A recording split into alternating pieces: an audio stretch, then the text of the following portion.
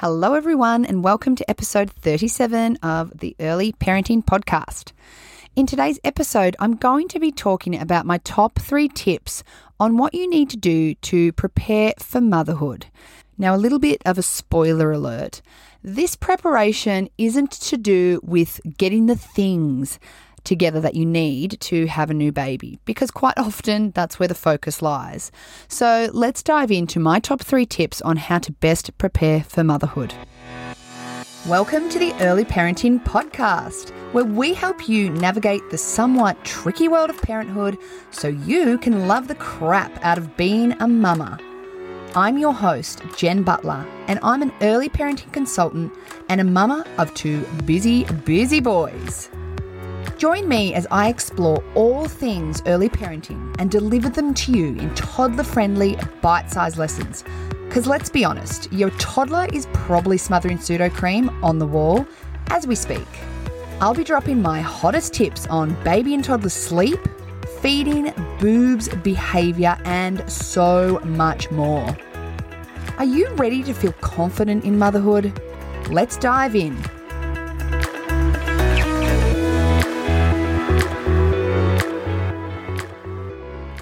This episode's brought to you by the Crying Baby Checklist, my brand new freebie, which takes you through the 6 most common reasons why your new baby will be crying. If you want to get an understanding of the most common reasons for why your baby's crying, what's going on with their development and why that crying's happening, and how to calm your crying baby, then make sure to download this freebie.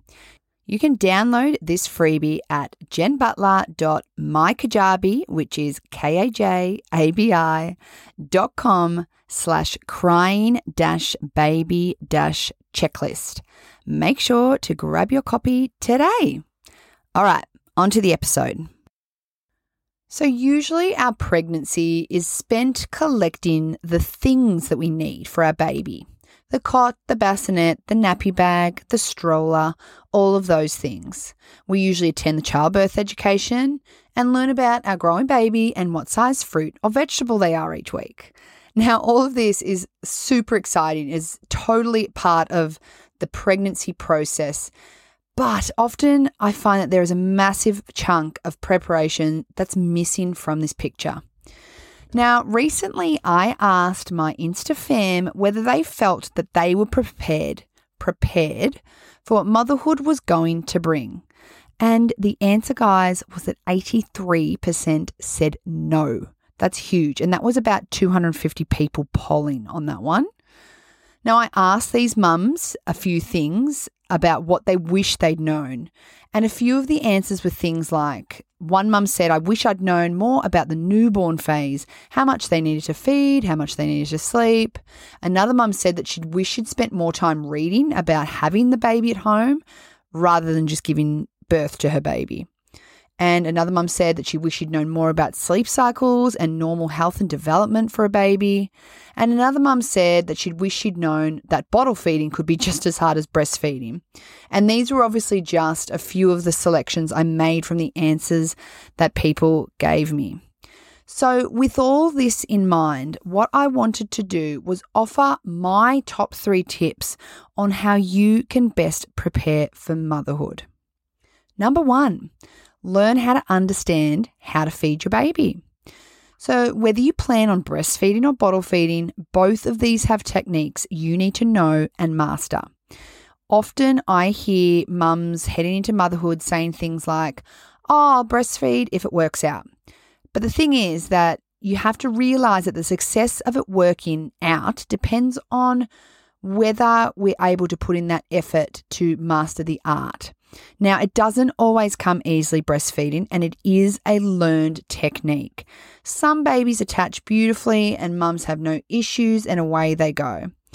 But for many and most, I would say, it's actually a skill that takes time to learn. So what better time to learn than before your baby comes, so that when they're actually here, you've got the foundations down pat and it's just about actually practicing getting bub on.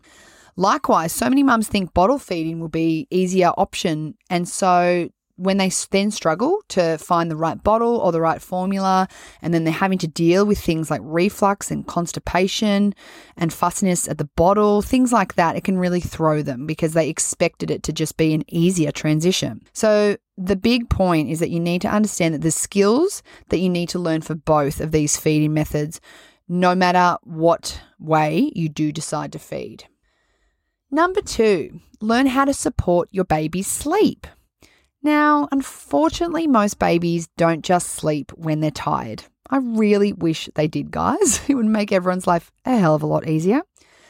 Instead, a new baby is at risk of getting very overtired if you don't know when or how to settle them to sleep.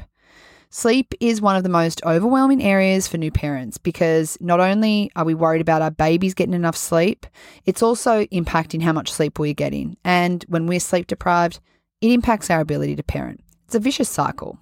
If you have realistic expectations around your baby's sleep and you know how they need to be supported to get to sleep, you'll find these early weeks and months of motherhood are far more enjoyable.